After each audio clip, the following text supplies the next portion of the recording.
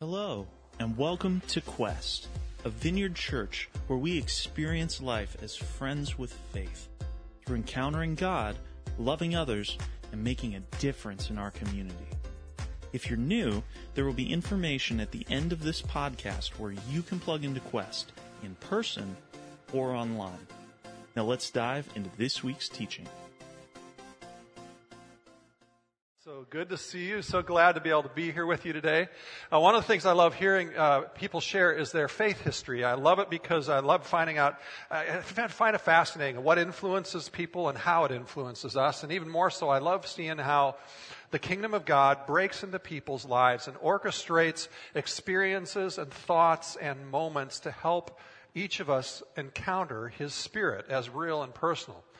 Today we're actually going to talk about another value of the Quest and the Vineyard churches, which is messy as well, and yet it's also freeing and very empowering. And it's something that's very, very personal to me as well. In fact, back in the 1980s, when I was preparing for ministry in school, I got to hear John Wimber, the founder of the Vineyard movement, a number of times, and he greatly impacted me in what we're going to talk about today at a really pivotal time in my life. Though the details of my experience are certainly probably different than many of yours, I suspect many of you actually have had similar experience in your faith journey. While I didn't grow up Catholic, I know some of you did, and some of you have told me stories that are very similar to my experience, just different context. Many of you grew up in Protestant churches, and you've also described your faith upbringing with very similar experiences. And if you're here today or you're listening today online and you don't have much faith background, maybe not much at all, I'll bet that some of your feelings and struggles that I'm going to describe that I had are very similar to the ones that you had that caused you to struggle with your faith or maybe even possibly reject your faith. Now, I grew up as a PK, which is short for preacher's kid, pastor's kid. In fact, I think they should come up with a new title for me, maybe something like GPK, because both my grandparents were also pastors. All good, honest, faithful people who were pursuing following Jesus with integrity, and I'm really grateful for my heritage. Now, some of you are thinking, you just lost me, Ross, because I'm not a PK, so I can't relate to you. Hang with me. I'll bet you can. I'll bet you can. In my upbringing, there were lots of rules. And while there was also a beautiful seriousness about really, truly knowing and following Jesus and the Holy Spirit in our lives because of the way things were lived and taught, my faith became as much about avoiding sin as it became about becoming something. So I always tended to live life afraid of sinning, afraid of relating to people who might tempt me to sin, and I always lived life really rigidly with a lot of rules and rituals so that I would be good. I would be okay. In my day, people dressed up for church, and I can still remember my forest green polyester leisure suit with my brownie orange tie and my two-tone suede shoes. And for some of you, I'm bringing back fashion nightmares to your mind. Frankly, I remember being a little bit frustrated having to wear a suit and tie to go to church. I felt stuffy, and it made it less enjoyable to play with friends after church. So for some of you, you had the same kind of experience, being fearful of sinning, being warned to avoid anyone and anything that would tempt you to sin, being so rules-focused and working hard to make sure you lived right that you ended up living life tired or maybe even rejecting your faith, rejecting because of the self-righteous, judgmental nature of the tone of it all. Some of you, your experience was that. Or it may have also been that your reaction to that same thing was like me. It was performance orientation, always having to feel like I was better than other people, and if you were like me, that self-righteousness actually damaged and alienated some of your friendships, and you deeply regret that. My performance orientation continued through college, and there started to have a few cracks in it then, but I still held it together until my senior year when I began to run out of gas, and that combined with some difficult experiences resulted in the straw that broke at least this camel's back, and I plummeted into some pretty deep depression for 4 years. Now, some of you have heard me allude to that a few times over the course of my time here. We're going to talk about it a little bit differently today.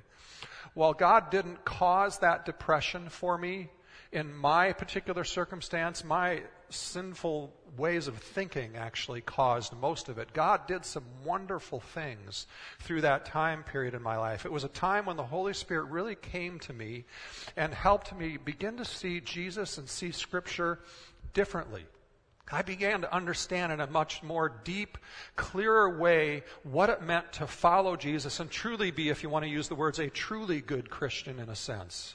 The pressure of performance began to lessen for me. I actually found myself enjoying working hard and doing things better, more. The root cause of what caused me to be judgmental began to be rooted out of me, and I began to see relationships differently.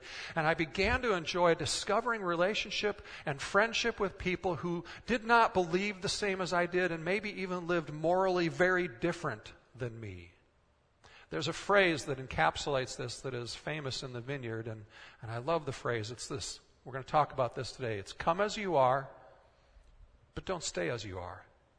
See, our culture today loves at least part of this phrase. We love at least the first part of the phrase. In fact, we trumpet the first part of that phrase in our culture as just the ultimate thing that we should be about, that we should accept people wherever they are. And to trumpet that all by itself, it sounds noble. But even misguided Christian leaders trumpet that first part by itself as the complete, ultimate definition and guiding virtue of what love is. One of the Christian leaders this last week posted on their Facebook page, they said this: diversity is our jam, judgment is our enemy, I love everyone as they are.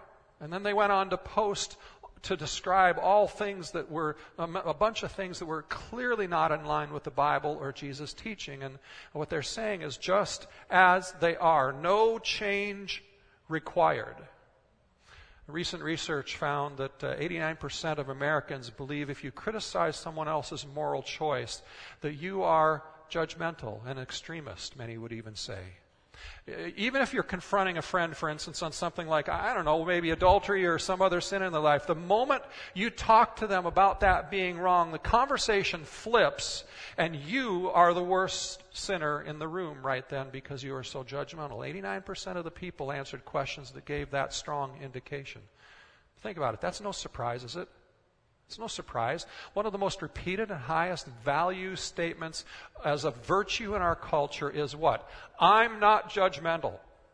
I'm not going to judge you. And yet, it's not true, is it? Everyone is judging everyone else all the time.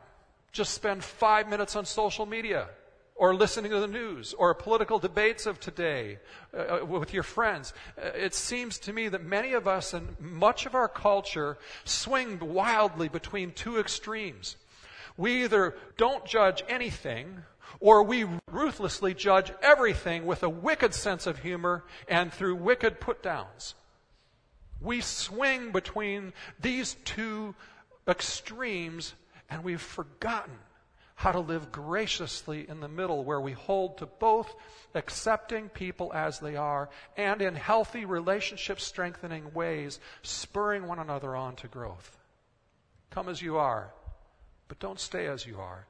It's so powerful because it both values wherever you are right now, not where you think you should be, not where I think you should be or anybody else thinks you should be, but where you are right now. But it also doesn't avoid our need to grow and change. And Jesus, man, was he amazing at this. We're going to look at two of Jesus' most memorable stories towards the end of this message that are admired by believers and skeptics alike, that show this idea in such stark relief right before our eyes. To get there, allow me to walk you through some powerful scriptural truths that I had to come to grips with in order to move away from my self-righteous, judgmental, pressure-filled religious performance approach to faith and discover something much more rich and much more freeing. Now, one of the things that drove me to be a performance person early in life is like many of you, even if you were the opposite of me in the way you reacted to this, we tend to think that true Christians, really good religious people, have it all together. And some of you left church at one point in the past because there was clearly a religious leader in that setting that didn't have it all together, and it was extremely disillusioning to you. For others of you, you've lived life hiding stuff, trying that you've done wrong because it's so important for you to look like you have it all together. But inside, it weighs you down. You walk through life feeling nervous and fearful of being found out, dreading the consequences or the embarrassment of that, and you aren't free inside. You're just like I was in my performance approach to life, tightly wound up inside, trying to hold it all together. So, the way we often deal with that is we say things like this. You say, I'm basically a good person, so God won't judge me on Judgment Day. I do more good than bad. I'm better than so-and-so. Compared to them, I'm a saint. Sure, I've done some mistakes, but failures, they're just kind of what make you who you are. And I'm mostly really a good, honest, trustworthy person. So I think God will take that into account on Judgment Day. And that's the way we live our faith in our life. We have this drive in us to justify that we are good. For some, that may work for a time on the outside, but inside it doesn't work. It'll almost certainly lead you to the place of disillusionment or cynicism or escapism or avoidance or even desperation, like it did for me in that 4-year period of depression. For others of you, you deal with it very different. Sometimes I'll be talking to someone who doesn't know Jesus and they'll say to me, well, God doesn't love me. He couldn't love me because of all the things I've done. And even though I can't fully relate to that person's experience all the time, I've felt that before, and I can understand how people might feel that way. But that's not Jesus, and it's not the God of the Bible.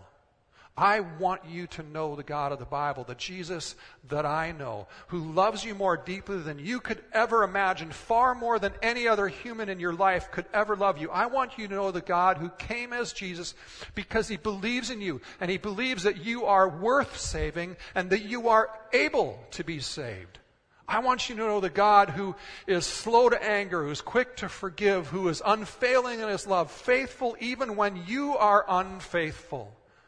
I want you to know the God that when he thinks of you, he smiles with excitement over how he made you and how he loves you. And he loves you so much that he is constantly working to help you be the best version of you. The most fulfilled, the most content, the most joyful, the most peaceful, the most loving, the most meaningful, the most free version of who you are. But that change in us that helps us even begin to understand that kind of love and freedom, it all starts in understanding our sin. Great, Ross. Why do you have to focus on the negative? If you see this topic of sin as we talk about it today as being negative, then, and if you don't see it as vital, as positive, as freeing, as empowering, as uplifting, as inspiring, then you don't understand God or his love or the Bible. Let me get it this way.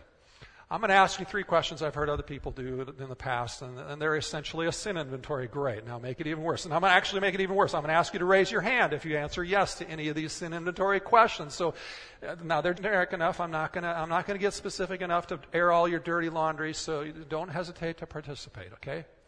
So the first question, have you ever told a lie? Raise your hands. Look around. If there's anybody next to you who doesn't have their hand up, nudge it because they're lying. Okay? Second question. Have you ever stolen something? Anything, like money or something from the store, bubble gum, I don't care, or taken office supplies for personal use? Third question. Have you ever lusted after another person's spouse, either physically or emotionally, wanting to be wanted and valued, even if only for a few seconds? Now, some of you are having a hard time raising your hands because it's a little more personal. My hand's up. So let's be honest, okay? The likelihood is that every single person has done every single one of these sins. So what do you call a person who lies? It's not a trick question. A liar. What do you call a person who has stolen something? A thief. What do you call a person who has lusted after someone's spouse or someone other than their spouse? An adulterer. And Jesus actually says, if you lust after someone else who is not your spouse, that you have already committed the sin of adultery even before you take any action on it, because you've sinned in your heart. So by your own admission, you and I are all lying, thieving adulterers. Great! That's what I came to church to be inspired by being told, right? Here's the point. I'm not a good person, and neither are you. There are a lot of nice people who do good things. But I have a challenge for you. Try going 24 hours and saying and thinking totally good. No words, no thoughts, no actions at all that are corrupted by selfishness or jealousy or lust or irritation or anger or deceit or demeaning another person. No deviations, no exceptions. One selfish, smug, irritated thought, word, or action, and you've failed. Can't do it, can you? We can't be truly good by nature. Even our best efforts are contaminated by sin. Judging ourselves by another person to say we are better or we are mostly good is like saying the car on the right is a really good car and I want that car. Neither one of them is good. We are all broken, just in different areas and to different degrees. Romans 3 says it this way: everyone has sinned. No one measures up to God's glory. You see, we were made in God's image, and we all fall so far short of that glory, it's not even close. Earlier in verse 10 in Romans 3, it says, no one is good. No one in all the world is innocent. Not Mother Teresa, not Martin Luther King, not your saintly grandmother, no one. All have sinned. All have fallen short of being good. Okay, Ross, you said this was going to be a positive. I'm getting really depressed. No, this is really positive. Recognizing this in your life and in yourself is the only thing that can set you free from living a life of judgment. The world around us obviously can't live judgment-free, even though they trumpet it so much. They say they don't judge, and they judge all the time, every day, all the time. The only way we can stop judging and ever show true compassion toward others is to come face to face with our own sinfulness and own it. And realize we are in the exact same boat as everyone else in the world. You see, the biggest lesson that came to me out of those 4 years of depression was this: I am no different than anyone else. I came face to face in that time with the fact that my thoughts, my temptations can be as dark as anyone else's. And I was actually in seminary at the time training to be a minister, for God's sake. I'm no different. No more good. No more able to save myself than anyone else in the world. I am a broken sinner, just like everyone else. And I can never fix myself to be good enough. See, only when this truth of Scripture is settled can we begin to even accept others as they are. It's this starting point is also what really puts us in touch with how amazing God's love is for us. And it's this starting point is the starting point where we can actually learn to truly love others as they are and express grace and the kindness of God to them. And it's only when we accept this starting point of truth that you and I actually even really know what we need in life. You see, we don't need to be given a second chance because we're just a bunch of mistakers needing correction. No. Even when you know what the correction is, we still sin. Everybody in this room knows that outbursts of anger and demeaning someone, our spouse or our boss, is sin, and we are going to do it again no matter how many times we say we're not going to do it. We don't need correction. No one is good enough. We are all sinners, helpless to make ourselves good enough. Every single one of us need Jesus to save us. All of us. None excluded. We see this actually one time. Jesus says, on one occasion, has this interaction with a prostitute while he's eating dinner with a religious leader at his home. She comes in and she washes Jesus' feet with her tears and dries his feet with her hair, and then she pours a year's wages worth of perfume on Jesus' feet. And Jesus says something in this that always used to tick me off when I was younger. He says, "One who is forgiven much loves much."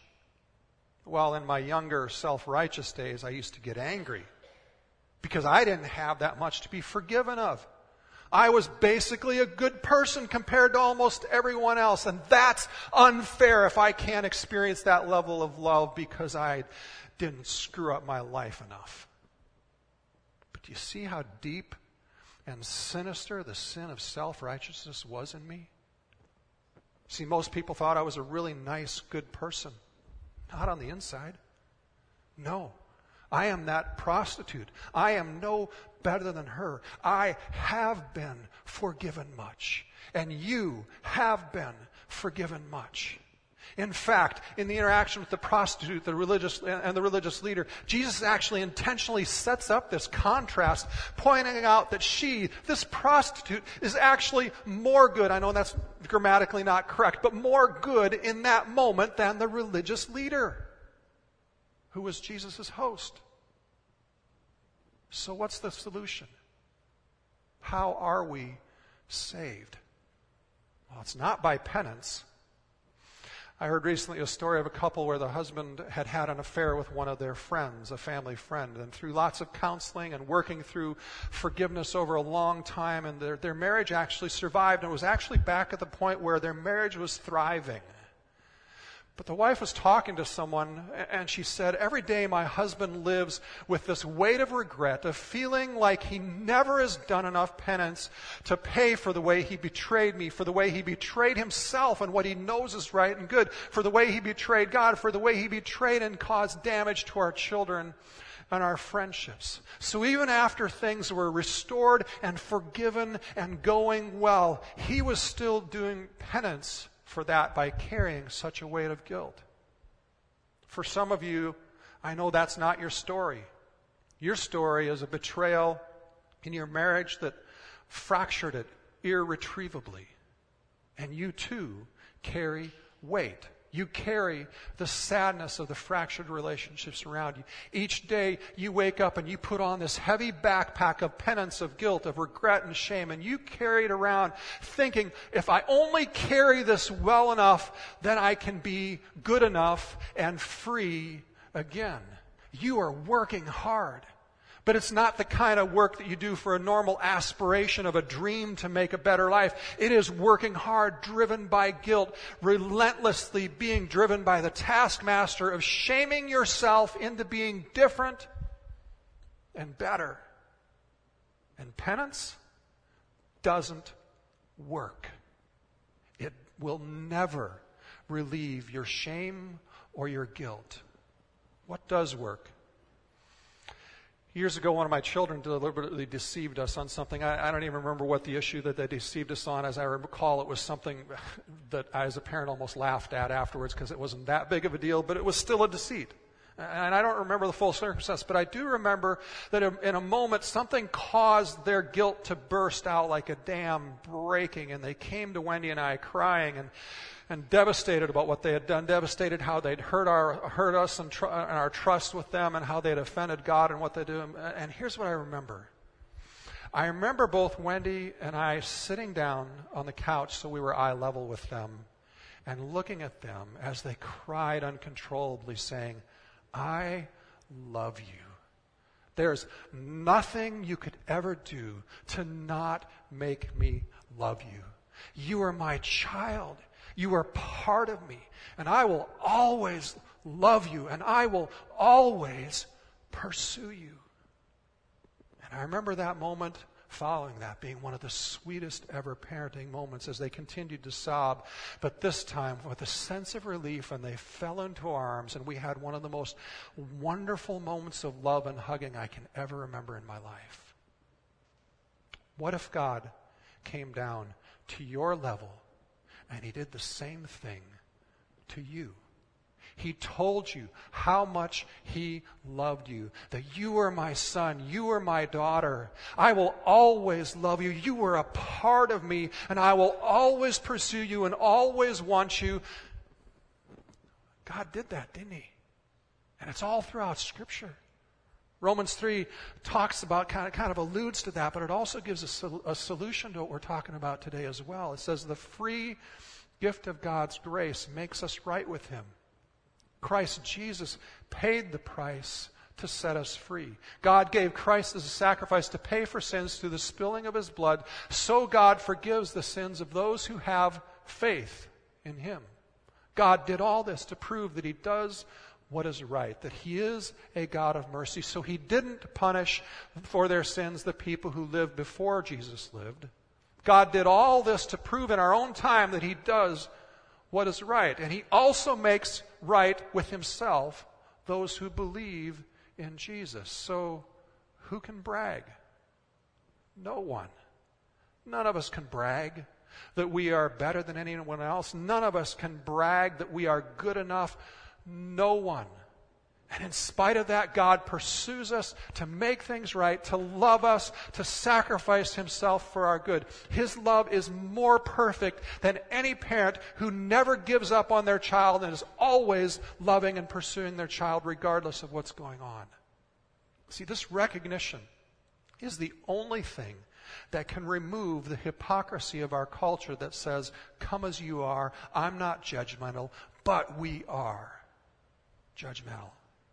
Until we truly own the depth of our sin and that we are truly no better than the heroin addict on the street, the gang member, the rich person who's been convicted of fraud, the abusive boss, or the political leader, they are not good, and we are not good. We've all sinned. We are all broken and cannot fix ourselves enough to be good.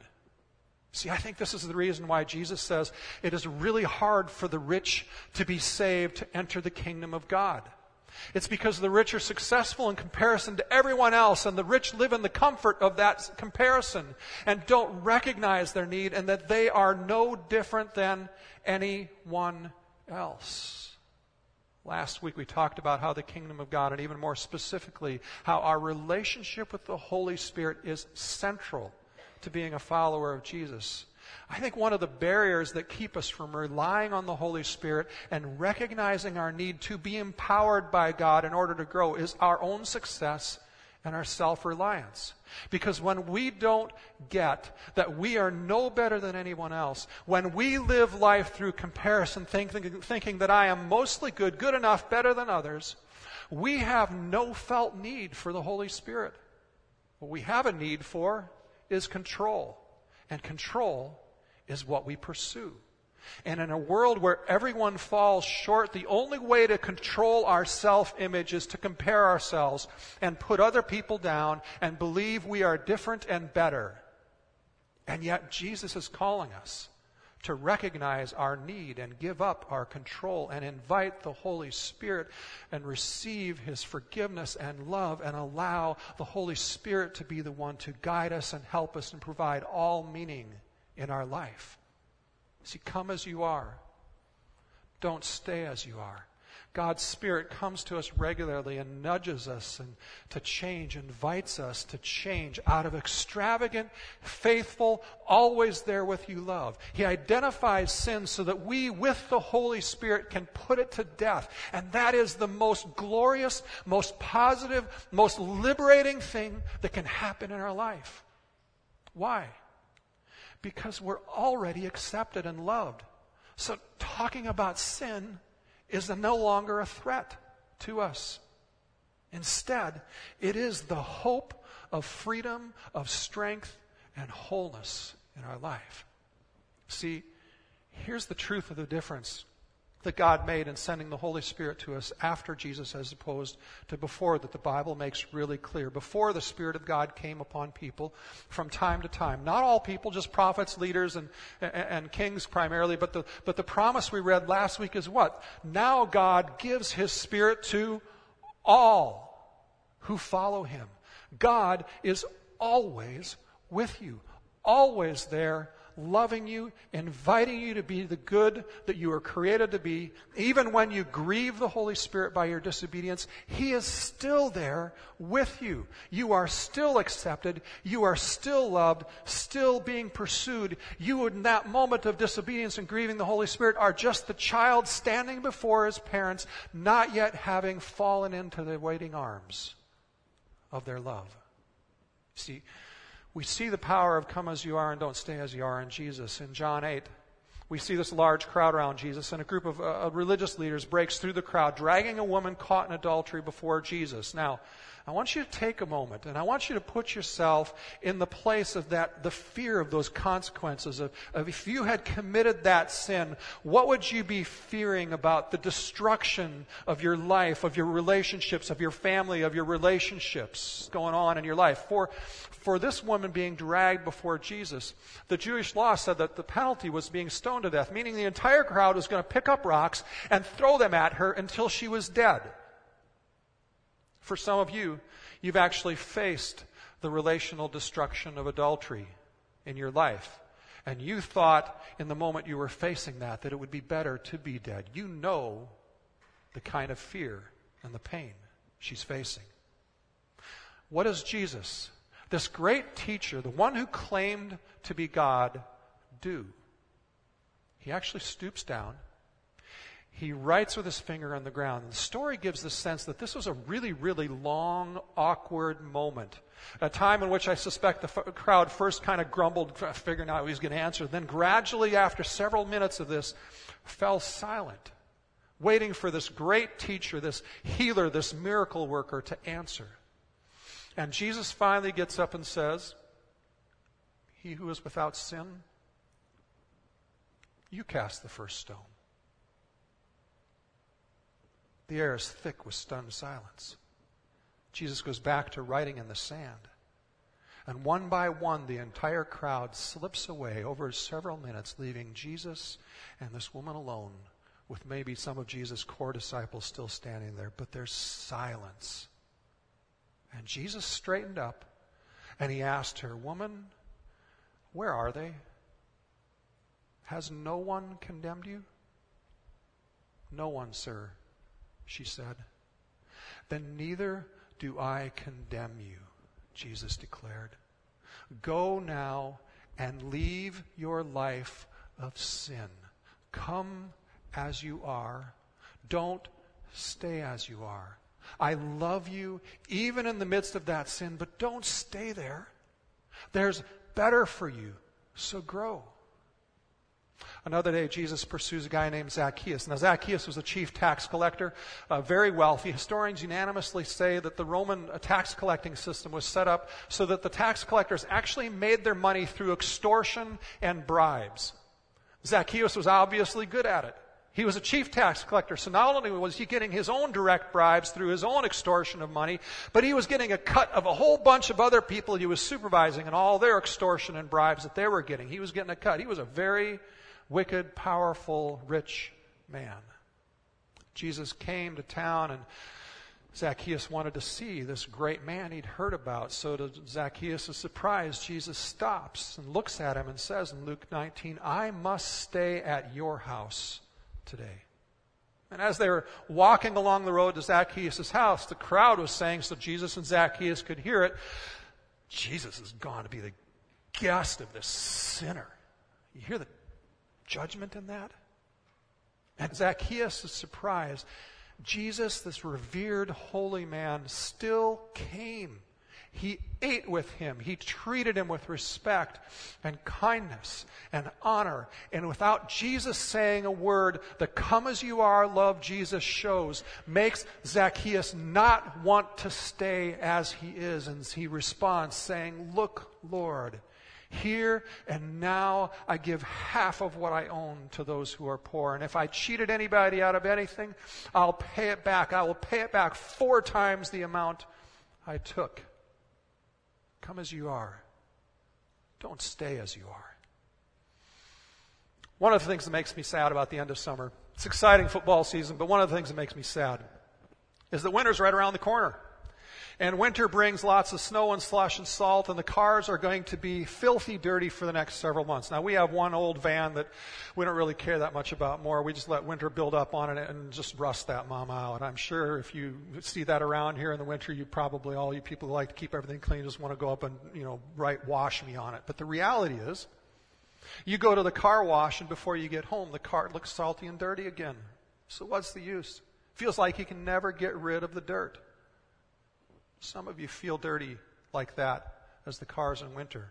No matter what you do, you just can't get rid of the dirt in your life. The guilt, the shame, the failure to be what you want to be, what you know is right and best and good in your life. And that dirt, maybe it's a host of things for you. I don't know. Maybe it's something you did that really hurt a relationship in the past. Maybe it's a recurring bad habit that you're just so disappointed in yourself in, or if the damage it does to other people, whatever it is.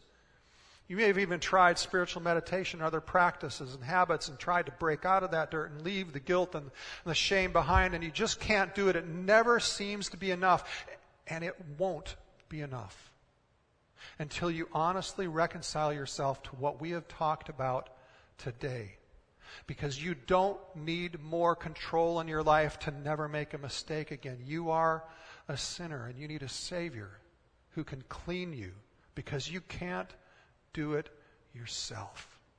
See, Jesus is offering to wash you, and He'd take that dirt out of your life and forgive you and wash you. Not just take care of the past, but He's willing to forgive you for the present and forgive you for the future perfectly. When you trust Jesus, you become clean, and you are on the same footing as that person who always grew up going to church, always living the good life. You are on equal spiritual footing to any pastor or spiritual person you can imagine before God. You are that clean. It doesn't matter what you've done, where you've been, or what your past is like, or what has been a part of your past. You are completely clean. And it's a gift of God given to us by faith. But it isn't received without a response. You have to turn toward Jesus. You have to acknowledge that you are that sinful and that in need of His help, and receive the gift. Receive that loving acceptance that is waiting there for you with open arms, and then turn and enjoy and trust and rely in the Holy Spirit empowering your life for going forward. Worship team, go ahead and come on up. Come as you are, don't stay as you are. That's who we want to be at Quest, to welcome anyone with open arms, regardless of their views or their lifestyle, and walk with them in the same way Jesus loved and expressed such kindness and respect towards us, even when we're so messed up. See, the loving acceptance of a person right where they are is the leading edge of who we are in expressing God's mission to the people around us through our own lives and through our church. And then to continue to walk with people as the Holy Spirit nudges us and nudges them. To face sin and be free of sin, walking into greater and greater wholeness. So how can you respond today? You can respond with grateful worship, recognizing that you are no better and no worse than anyone else on the planet. And come and worship through communion, the symbols of Jesus' love to us, that He came to pursue us and love us and paid His price to forgive us and be in relationship with us. For some of you, if you're here and you've been that person who's been trying to be good enough all your life, you've been the one who goes around and saying, yeah, I'm good enough, and God, I do more good than bad, and God won't judge me someday because of that. He'll take that into account. God is inviting you to let go of the pressure of that. And to let go of the guilt and the sin and the failure and the measuring and the stress of that, and choose to follow Him so that you can experience the come as you are, but don't stay as you are. And all the peace and the joy that comes with that. If that's you, and maybe you've even never made a decision to follow Jesus in the first place, and you're going, I want that, then I want to invite you to come and receive communion too. And as you do, just take it and say, God, I do need your forgiveness, because I don't need just correction. I need saving, because I cannot not sin.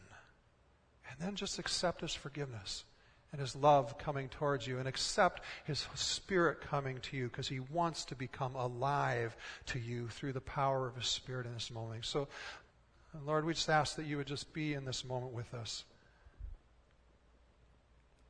Lord, I pray that any weight carried in here by anyone today, any weight of guilt, of shame, of the past, of the penance that we try to put ourselves through, thinking this is the way to motivate myself to be better in the future. I can't forget this pain and this shame. I have to let it motivate. Lord, I pray that you would just wipe that all away. And that you'd come right now to every single one of us and show us your love. Invite us into your arms. And give us the power of your Spirit to live life better than we could ever do on our own. Holy Spirit, come. We welcome you. In Jesus' name. Thank you for listening to this week's sermon audio. If you're loving Quest Podcast, let us know on Facebook or Twitter by using the hashtag #GoToQuest. For more information on Quest, who we are, and what God is doing here, or if you would like to help support Quest financially, please visit us at gotoquest.org. That's GOTO Quest.org. Thanks for listening.